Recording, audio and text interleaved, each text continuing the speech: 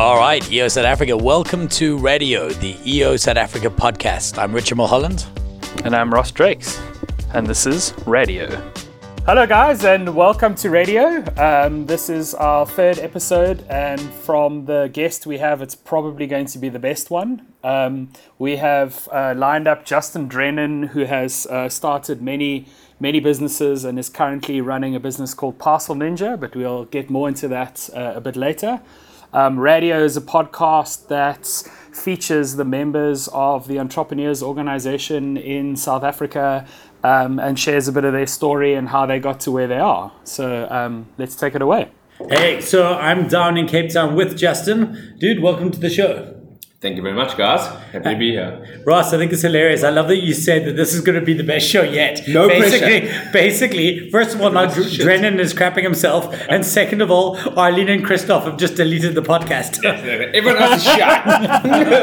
It's like, when you have that thing where you say, that's a good question. Let me answer it. It's, as a presentation coach, is one of the first things we teach people. Never say that's a good question, because you're basically saying all the other people who ask you questions are cuck. And all you're really saying is, ooh, I know the answer to that one. Good question. I know the answer. I like it. So that's a tough question. Maybe then let me take that again. It's not going to be the best podcast, but EO is about incremental improvement. So we're going to incrementally improve from the already high base that Radio has started on, and we're going to get just slightly better. Love it. That's it. Okay, so, dude, maybe tell us a bit about your EO Genesis story. When you started, what brought you in? So I've actually been in EO for about, I think, 8 years. So it's quite a while. And I was introduced to EO by one of the YPO facilitators, funny enough, who's a family friend. And myself, I'm from PE originally, and I moved to Joburg. And I've always worked in sort of businesses, predominantly corporates. And one of the corporates I worked at was quite an insular business, which was around online gaming. And in the online gaming space, it's quite secretive. And so I was working as a software developer. So when you move from PE to Joburg, and then you work in a software development house, you don't get to meet a lot of people outside there. So I didn't have a big network. And at the same time, I just started my business. So when you have a new business and you have no network, well, you actually sit in quite a precarious position. It's quite a lonely space.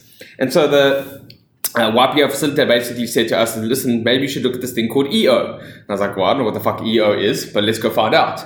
And they ended up just reading on the website, filling out the form, and basically just went to it to hear a little bit more. And I've basically stayed in EO ever since. And I will say it's actually been transformational for my business. And it's probably the single biggest aspect or component of the business, the thing that's had the biggest impact in our business. So EO, because before coming to the podcast, I actually sat down, I thought to myself, people look at EO as like a 1 year sort of thing, because you pay every year. But if you actually take like a step back, and I like the saying, they say people overestimate what they can do in 1 year and underestimate what they can do in 10. And I think that's part of the thing. So if I take my journey from when I started EO 8 years ago to where I am now, it's radically different.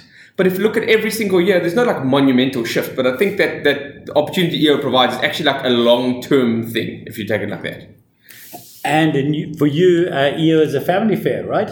Yes, my wife and myself are both actually EO members. So take from that what you will. You didn't meet at EO. We didn't meet at EO, but also, once again, she's a business owner, and I said, owning a business is lonely, and it's great to be around people that like-minded individuals who are going through the same issues that you are having, and I think it's, as I get, transformational on her business as well, and not just business, actually, as individuals at the same time. So I think it's a cool trend of what we do. Can you, just for a bit of context, can you just share with the listeners what your business is, what you do, and kind of what your role is in it? Cool. So I run a business called Parcel Ninja. It's an outsourced warehouse and distribution business. Effectively, you leave your product in my warehouse, you push me an order, and I pick, pack, find the cheapest courier, and deliver it on your behalf. So you actually never need to see, touch, feel your own products, and we do all the hard, shitty work of picking and packing. So all the heavy lifting, that's my job, and that's what we do. But I have been involved in a few other businesses along the way. We still have a business called Want It All, which is an online retail business. We had a business called Superbalist.com, which is a fashion retail business. And so we've done quite a few things that are like, let's call it online. Now, my understanding is that the Parcel Ninja almost grew out of, you solved a problem for yourself with Want It All. You built a system, and then you realized, wait a minute, if it solved a problem for us, it solved a problem for other people. Can you tell me a bit about that transition, and when did you realize that Parcel Ninja was actually the business, not the support? Yeah, so I think like being an entrepreneur, you always looking to solve problems, and we had started our Wanted All business based on importing products from overseas that wasn't available, which is solving that problem. And then when we got involved in this, let's call it Citimob/Superblis business, we identified that one of the big challenges around e-commerce is the physical distribution. And we were doing it so well for ourselves that when we invested in this Citimob/Superblis business, it used to be called Citimob, now Superblis, when we invested in the business, one of the big things that we were bringing to it was the ability to help with distribution and logistics. Because our argument is, well, if we can bring something in from the US and get it to someone in Pofadder, then doing it locally should be pretty easy. And so we said to them, listen, let us help you with distribution. You worry about marketing, and off we go. And they were having a big problem with distribution up until then. And they were struggling with like 400 orders a day. And then when we got involved and helped them with that distribution, the business actually grew like 3 times the size. And that's when we kind of realized that the problem that they're having is probably a problem that quite a few e-commerce guys are having, or businesses are having. And so while we're solving that for ourselves, let's solve this for other people. So there's probably a market there for that. Little did we know that it's a slow process to find clients, and it's a hell of a challenging one. But at the same time, we think we're solving like a proper problem that's not unique to just online businesses, and we've taken on about 90 different clients at the moment in online and traditional, and basically just sorting out the distribution for them. And we think that we do it better than almost everybody else in South Africa. It's quite unique. So who would be one of your customers? Who would sign up, to use Parcel Ninja? Well, there's two real sort of like key clients, if I can call it like that, types of clients. The first is an online retail business who's growing and doesn't want to worry about their distribution. So they just take all their products out of their small little garage or whatever, and they move it into our warehouse. They then have a little plugin which integrates with the e-commerce site, and they never have to worry about product again. And the second is like, let's call it more traditional distributors who are trying to sort of do things better. So I'll give you an example. We do some work for like USN Pharmaceuticals. They leave their products in our warehouse and have a system that integrates with us. And their sales reps, as they go to all the like sort of cycling stores or pharmacies or sort of smaller retailers, take orders on their iPads, which then pushes the order into our system. And we do the delivery to all of their small retailers on their behalf, just easier. So in the kind of latter business for the startups, are you basically helping them scale? Is that what you do, that you take away one of the major constraints to growth? 100%. So we see it as, like if we look at an e-commerce business, you say, well, I need a platform for like e-commerce. Fuck, that's been solved. You install some tech for that. You say, oh, payments is difficult. That's also been solved. The last one is distribution. That's always a bitch. Well, we solve that. So I think that you can actually have an e-commerce site up and running in a matter of days, which used to take months. So if you told me I wanted to set up an e-commerce site, I could probably have one up and running in the same day, to give you some context. Fully functional with the same sort of functionality that you get almost, like let's call it 90% of the way of it, like a Takealot. So let's call it democratizing, commoditizing the whole sort of e-commerce sort of ecosystem. We're just a part of that. But I mean, between the various EO members around South Africa, the iPay guys, WooCommerce guys, you guys, just in that little ecosystem, you've got a fully scalable e-commerce platform in a day. 100%. And it's 100%. It's quite interesting, actually. So I haven't thought of it like that, but it looks like the e-commerce and looks like EO and e-commerce is something that's happening. But between the bunch of us, you can be up and running hell of a quickly. So tell me, along the way, there must have been some real big struggles and aha moments. Anything you can tell our listeners about that was something that really fundamentally didn't go the way you wanted it to go and maybe turned out better? Well, I think like you said, what's interesting is you said a struggle and aha moments. I think the two are normally linked, funny enough. So through a struggle normally comes some sort of aha moment. And I think that the one that sticks out for me, which is the lemons into lemonade, I guess, is probably 2007, right after we had launched our import business.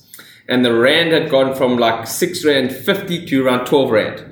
So we thought, oh shit, I mean, 6 to 12, that effectively doubled. All of our products are going to double in price, which means that we're not going to have a business really. What's interesting is our revenue dropped about 30%, even though we doubled prices.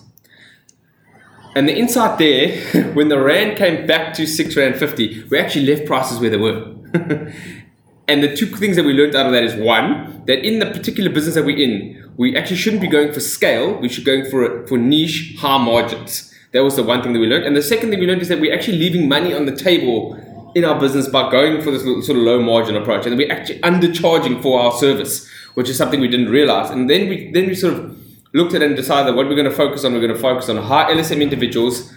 We're not going to import products that are available in South Africa. We're only going to go for very niche things with this decent margin. And basically, that radically changed the business and led us to where we are today. Without that event, I think we would have tried to build a take-a-lot style business as opposed to, let's call it a want-it-all style business, which has been profitable for the last 8 years in a row, paid out dividends, and it's like a niche retailer. And I think that there's money in the niches, and that's something that we've sort of identified and tried to stick to. And what's interesting is that we say no to a hell of a lot of stuff. People come to us all the time and say, can we list this product? Can we do this? We say, no, not what we do, not what we do. And by sticking and staying focused, I think it works hell of a well for us. And that all came about by the rand going to shit.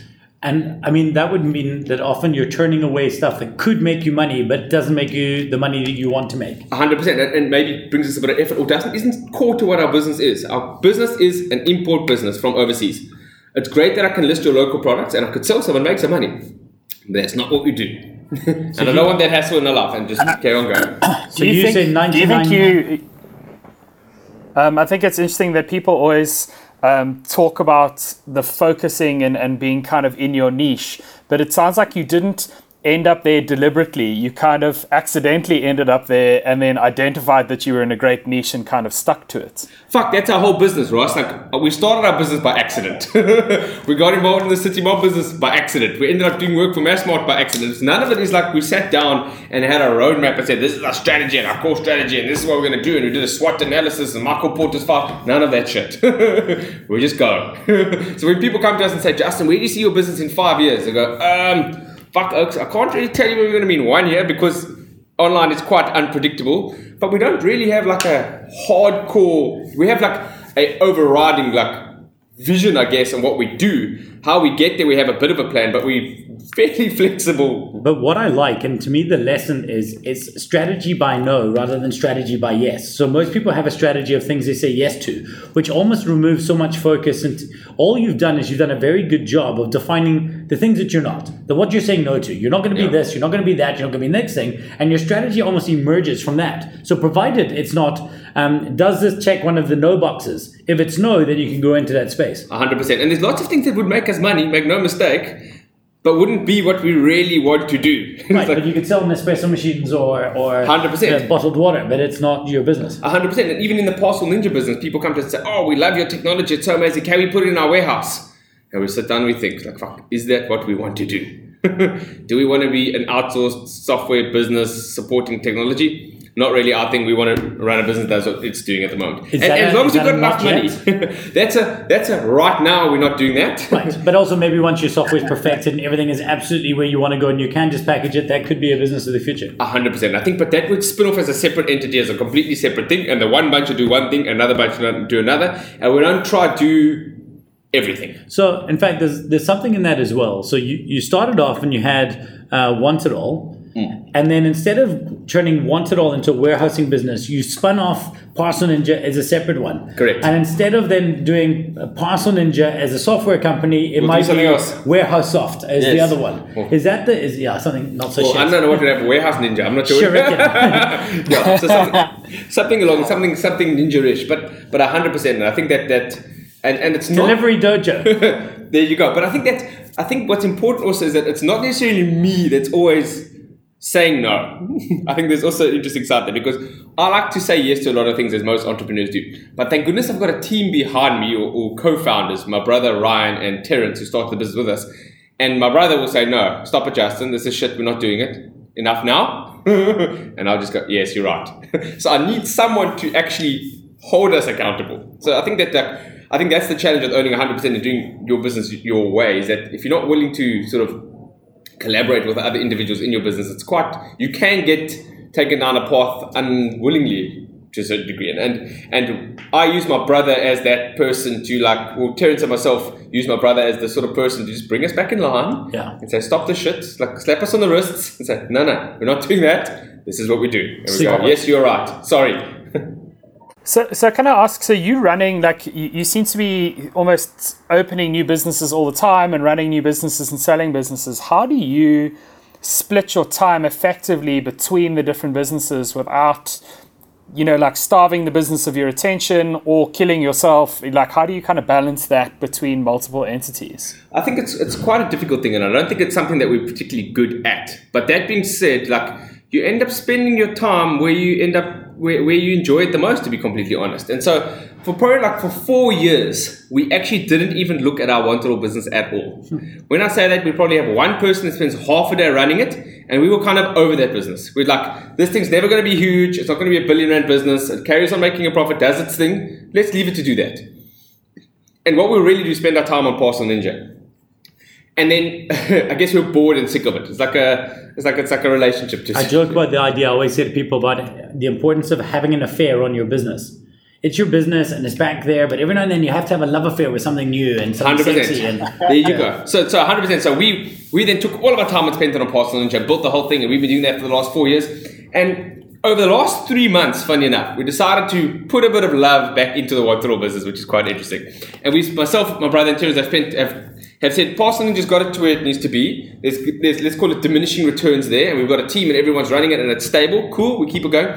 Let's just go back to what we knew back in the day and spend a bit of time on our Wanted All business. And what was interesting about it is and one of the guys in our forum says this quite often, Dustin, who's quite a smart oak, and he said, sell the business back to yourself. Love it. Love it. Who's that? Dustin Graham in our forum. Awesome. He's a great guy. And he said, sell the business back to ourselves. And I said, one second. For those of you who are listening, I know this has come up a little bit, but a forum is a kind of like a board of directors in EO of your life. It's a group of people that you spend, you meet once a month and share learning stories with each other. Sorry. Yeah. So Dustin said, sell it back to yourselves. And so we kind of took off, and we've been out of it long enough to be able to do it. So we took a fresh new set of eyes to it and said, right, if we bought this business from these guys called Justin, Terence and Ryan, how would we change this business or do something about it? I love that. Love that. And we actually ended up putting a bit of effort in again, knowing at the same time we come with like I guess it's no sacred cows, no preconceived ideas, and we end up doing our shit, and we actually ended up doubling the business in the last 2 months. What? Yeah, it's bizarre, I know. Can I sell you my business? and that's not because we're geniuses, it's just that we let them get to a point of like... But also... Okay, but... Leaving the business for a while that you were out of love with. That's the only way to do it. Gave you a chance to kind of fall back in love with the original business again. So you're probably enjoying it and excited. 100%. So I spend now, I was up until 11 o'clock last night doing Wanted All stuff, which I haven't done for 4 years. Like, to give you some idea, all we used to look at it, we used to look at the management accounts at the end of the month. Yes, we made a profit and move on. We never used to for 4 years. We didn't go into the detail of the business or anything. And it's fortunate enough that the business is so stable to be able to do that. But now that we put time and effort back in, it's actually become a really good business, funnily enough. Awesome. And do you have... Yeah, go. Do you have like a way, because obviously you've left this business in the hands of someone else, like do you have a good way of kind of handing it over to people to run it, or is it just that you're lucky that you found something amazing and stable that can survive? I think you can do this with every business, but that business is quite unique in that I'm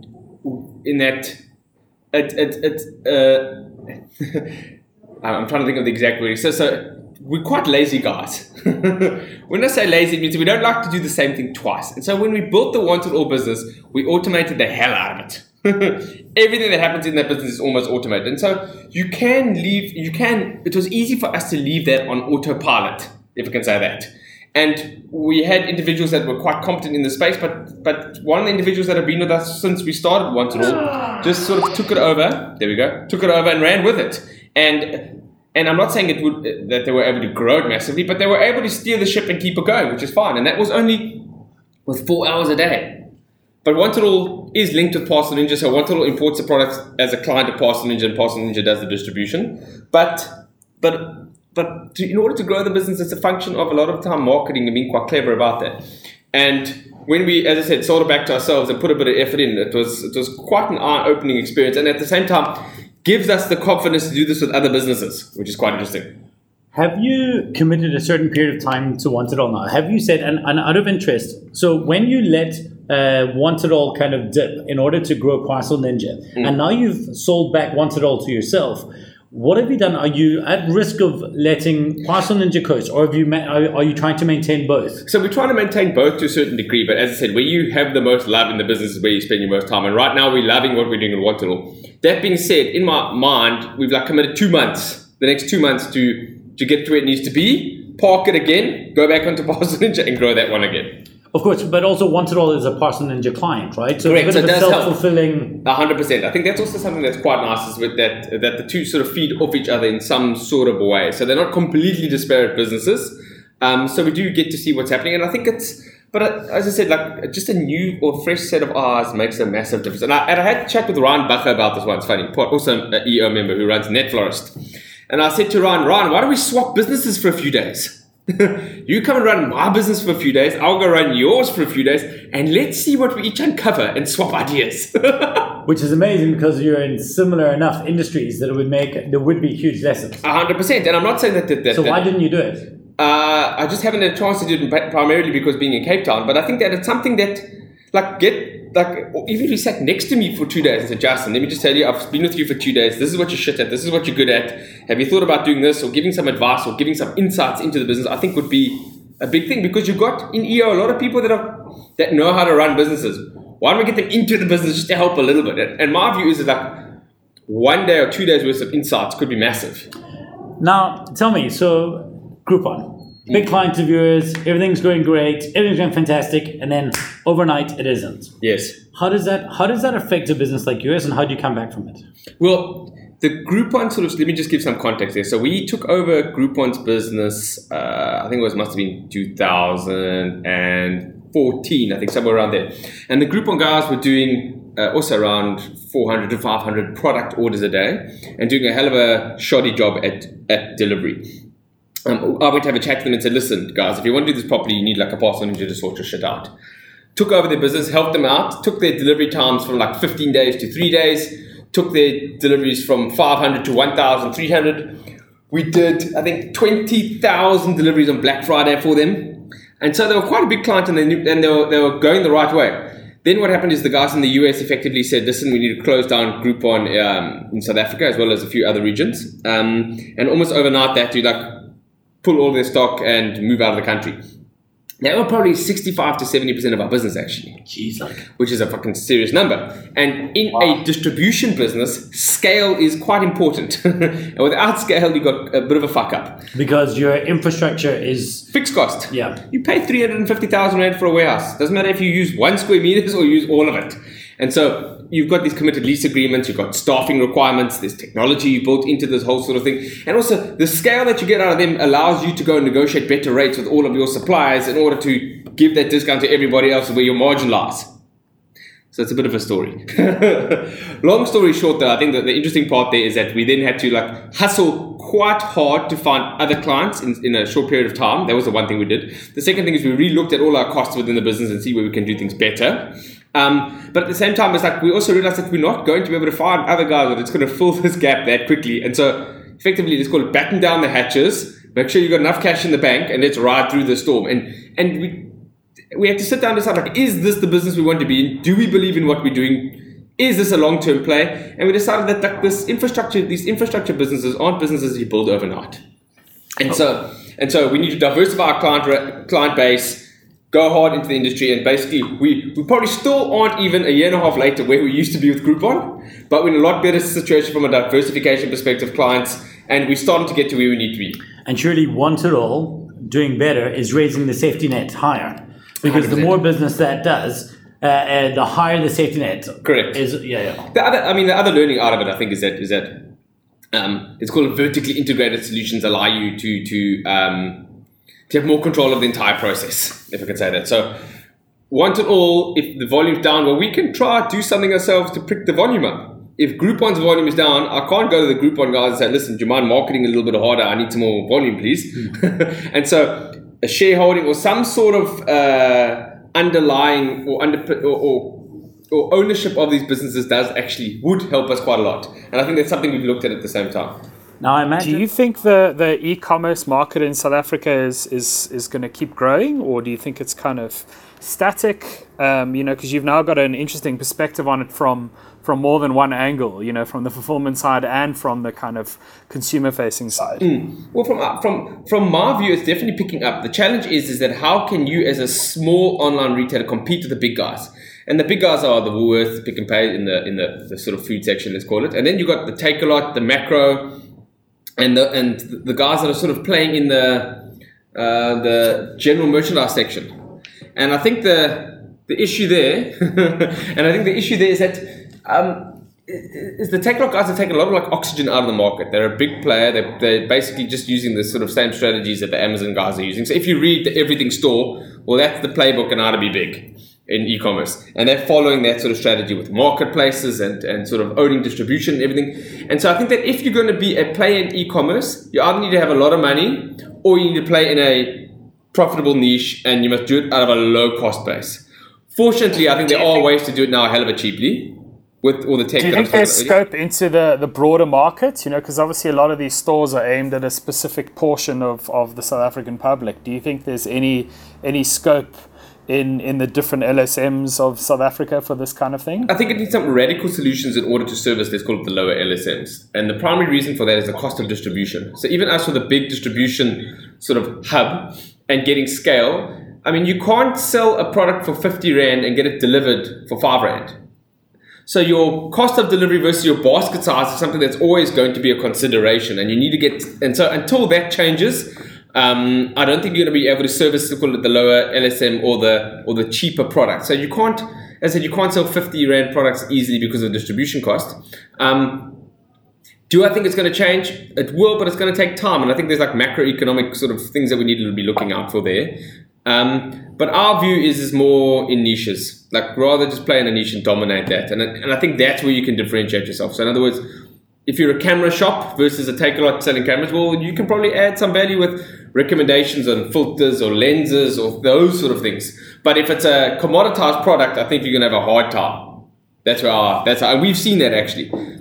So now, just out of interest, so this Groupon thing happens, just to bring it back a little bit. Yes. Obviously, this comes up in your forum. Yeah. This has to be something that you're bringing up with these guys and you're talking about. Correct. Anything come from that when you would have brought something like this up that was instrumental or helpful in you plotting a way forward, or are their businesses too different? No, I don't think that businesses are. The nice part about it, I guess, is that I think that almost everybody in our forum has had a business where at some point in time a big client left.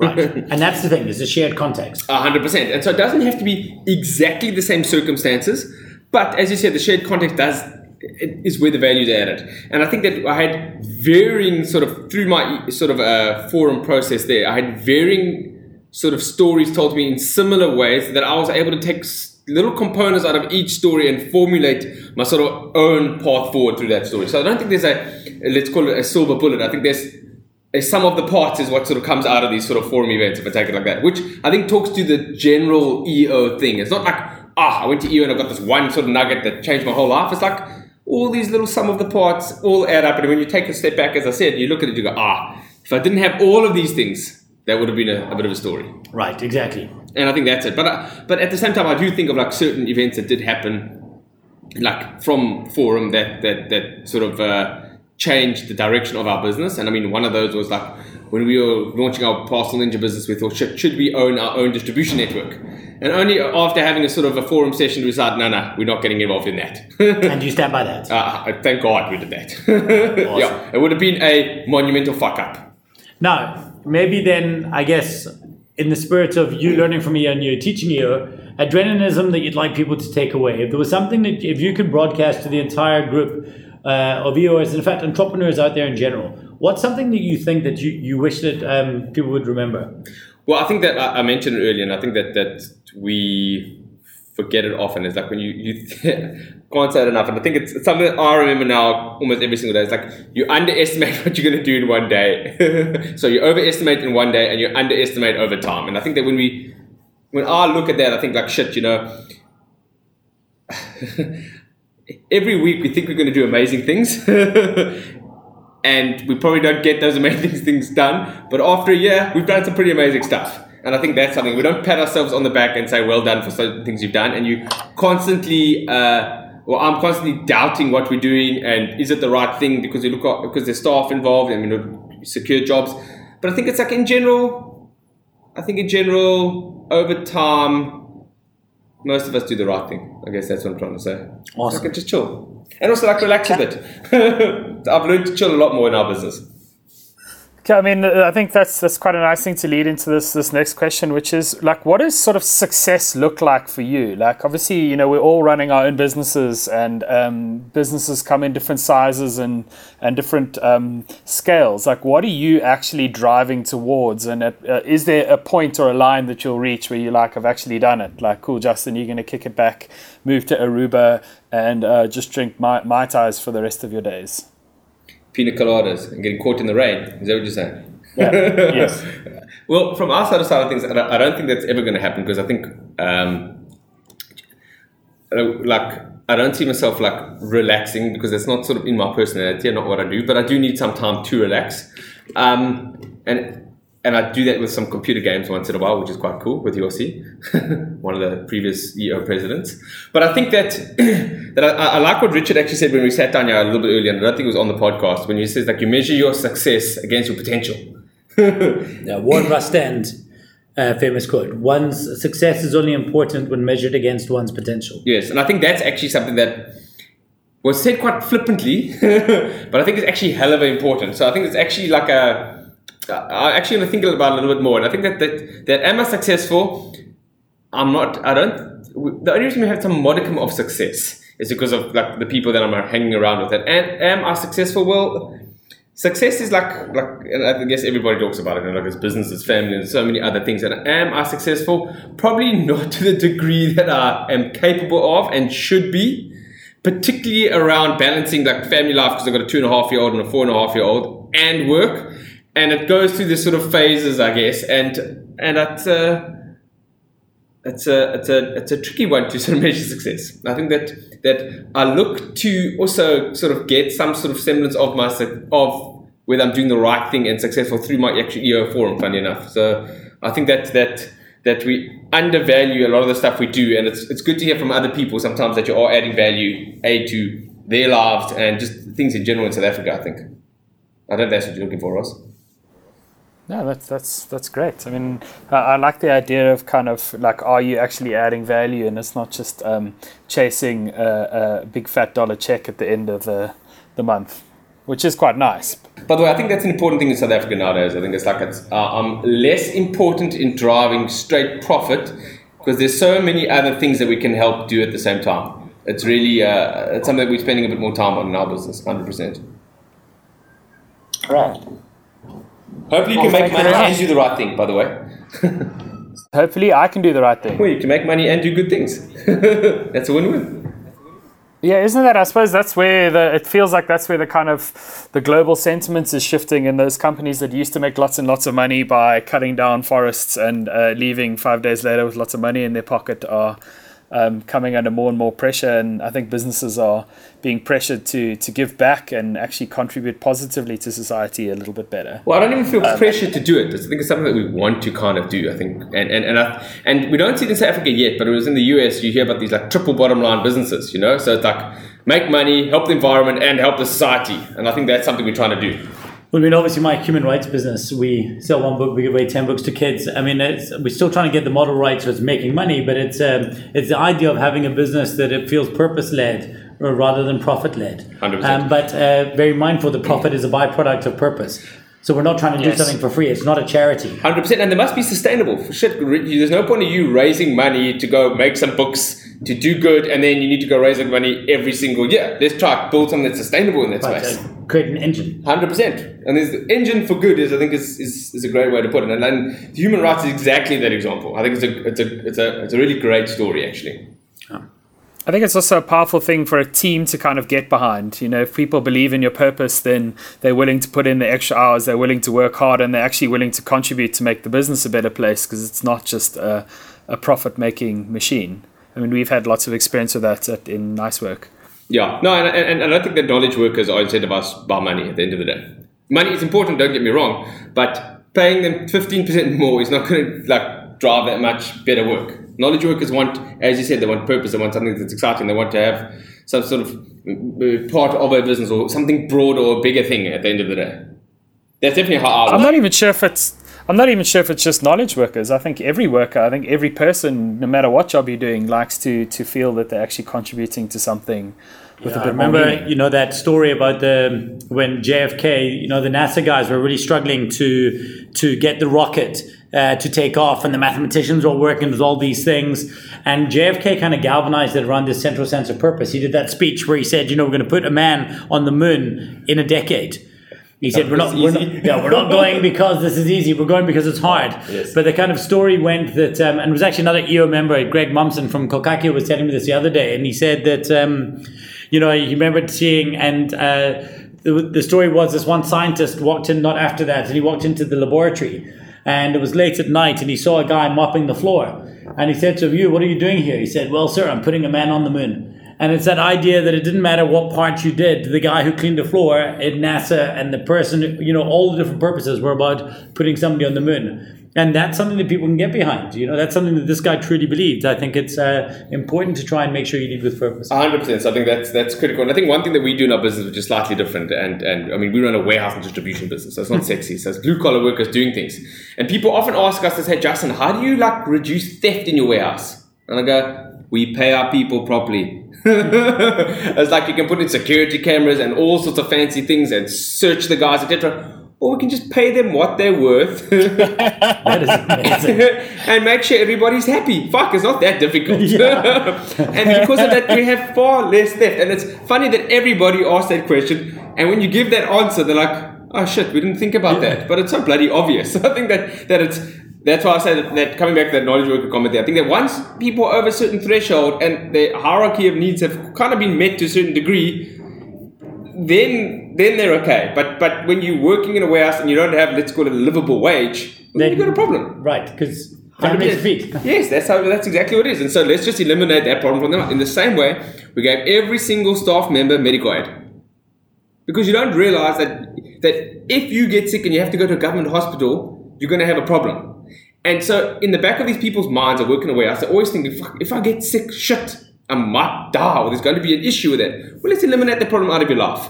Now, I get that you did it for that reason because it's beautiful, but I guess the natural side effect is that people don't want to lose this job. They don't want to lose the job. They don't get sick as often. They come to work. They're happy to come to work. They're getting paid a decent salary. And because of that, we have far less theft than any other warehouse assistant we've seen. And I imagine turnover, far less staff turnover. We don't have staff turnover. The guys actually enjoy working there. It's bizarre. At the same time, I'll tell you another thing we did which radically changed our staff's lives. We went through every single staff member in the business, particularly in the warehouse, and we went through the expenses every month and helped them draw a budget, put together a budget. Wow. And when you see how much some of these guys are spending on funeral policies and all sorts of other ancillary things, garnishing orders and that, and you help them go through the process to fix those issues, suddenly they have more money. So in other words, paying them more doesn't fix the problem. Because paying them more just means that they give more to Edgar's. Did you get somebody in from outsource to help you with that, or did you guys just take time? Because an amazing business. So no, I think it is. I think there's a great business opportunity. Guys, we're starting this business. Forget this podcast. It's elite. This podcast right now. But I'm telling you, it's similar to what Clark Gardner does with like squashing garnishing boards. Absolutely. But having some semblance of financial fitness within blue collar workers is critical, and no one's ever taught them anything. So when every year we used to increase the salaries to pay them more, and their living standard did not go up, and it wasn't because of inflation, it was above inflation increases. It was because they were getting into more debt. And so we went through the process and helped them squash their debt. Suddenly they had better lives. And when they have better lives, they don't need to steal. Wow. And it was a big thing we did in the business. I tell people that run businesses like that, if it's in the food industry or restaurants, I say, just do two things. Pay properly, teach them how to manage money, and you have great workers. You know, I mean, we could have done an entire podcast just on this issue. It's so compelling and so relevant to all of us. Like, there's so many things I could do better in my business just on hearing this. And it's fucking easy to do. It's not difficult. You don't have to be a rocket scientist to do this thing. I actually went and did it myself because it also gave me insights into what my staff are going through every day. How did your staff take to it? Did they not feel they loved big it. brother or... No, they loved it because suddenly the CEO people are giving a shit about them, first thing. Second thing is no one has ever given them this amount of time and this knowledge in this particular industry, and they don't have anybody to help them. Where are they going to go? They're going to go back to where they live and ask their friends how to do this? No one knows. So my next comment to them is I said, now that I've taught you this, your job is to go home and teach others this. And I think that's helped them in the business. They've gone back to their family members and helped out their family members in the same way and improved quality of life back at home as well. Because you'd be shocked if you've ever gone to a domestic worker, sit down with her and do the same thing. Just a domestic worker. She's right, she's close to you. She's at home. Most of you have one. Sit down with her and ask her for her expenses every month. Work out how much of her salary that you pay her goes towards transportation, accommodation. For my domestic worker, I pay for her accommodation now, and I give her a great salary, and because I think it's important, if I can say that. But people have to be able to have decent lives, and it doesn't help for the CEOs to earn a huge amount of cash and for other people to be struggling. You've got to pay yourself what you're worth, don't get me wrong, but I think that you can make differences in people's lives way easier than you think. It's not a difficult thing, I promise you. Just go ask a domestic worker for a breakdown of her salary. You'll see. It'll actually blow your mind. I think that's such a lovely kind of sentiment to end the show on. There's kind of a challenge to each one of you to see if you can make a small difference in the people who work for you's lives, and it could be quite a big and meaningful thing to do for quite a low time incentive. It will take you half an hour, Ross, and you'll suddenly understand a lot more about their sort of life situation. I've got this thing, I guess it kind of leads to that. I'm actually doing a video on it next week or two. And it's, instead of having a to-do list, everyone's talking about their morning journal and what is there. All these people got these routines and things. And I've come up with this idea of just creating a to-do better list.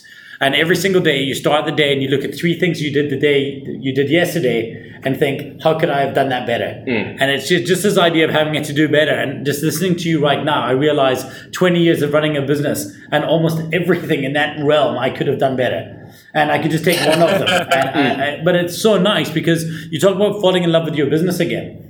Sometimes hard to fall in love with selling to another client, moving more of the same. But something like this, a project like this, I could fall in love with my business for 6 months over. Yeah. That could be a 6-month love affair, just sorting out how my team think about expenses, how they're helping them get sorted out, and at the same time solve a business problem, increase the sentiment of the entire organization, which would drive the other things. 100%. It's not a big thing, but it's actually fundamental to our business. So what it actually led to, ultimately, and I guess this is where it's maybe going, it led to a feeling of camaraderie within the business, that everyone cares about everybody else, that management cares about the people. And when it comes to Christmas time, and we say, listen guys, we're behind on orders, we need some help here, can you stay for an extra hour? Everyone says yes.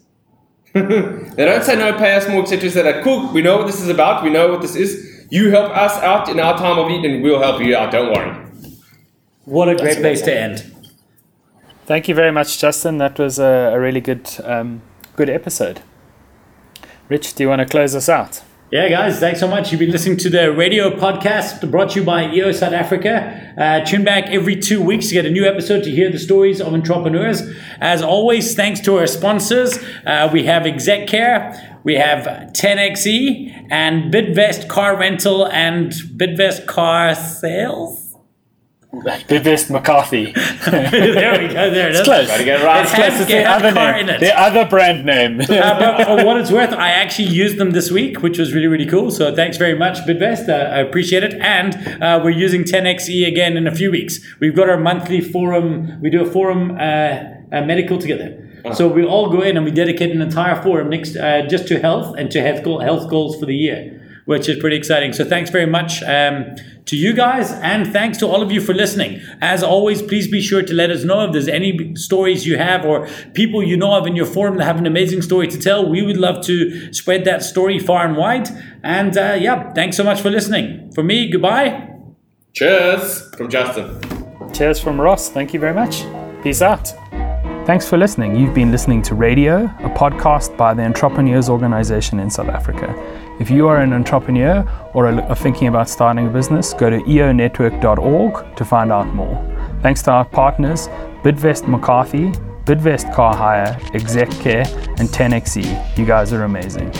Special shout out to the Global Communications Committee for helping make this podcast happen. Brian Bros, that feeling you get when you've just pulled off a really successful pitch. Catch us in the next episode, which will be out in 2 weeks, and subscribe on iTunes or wherever you get your podcasts. Catch you in the next one.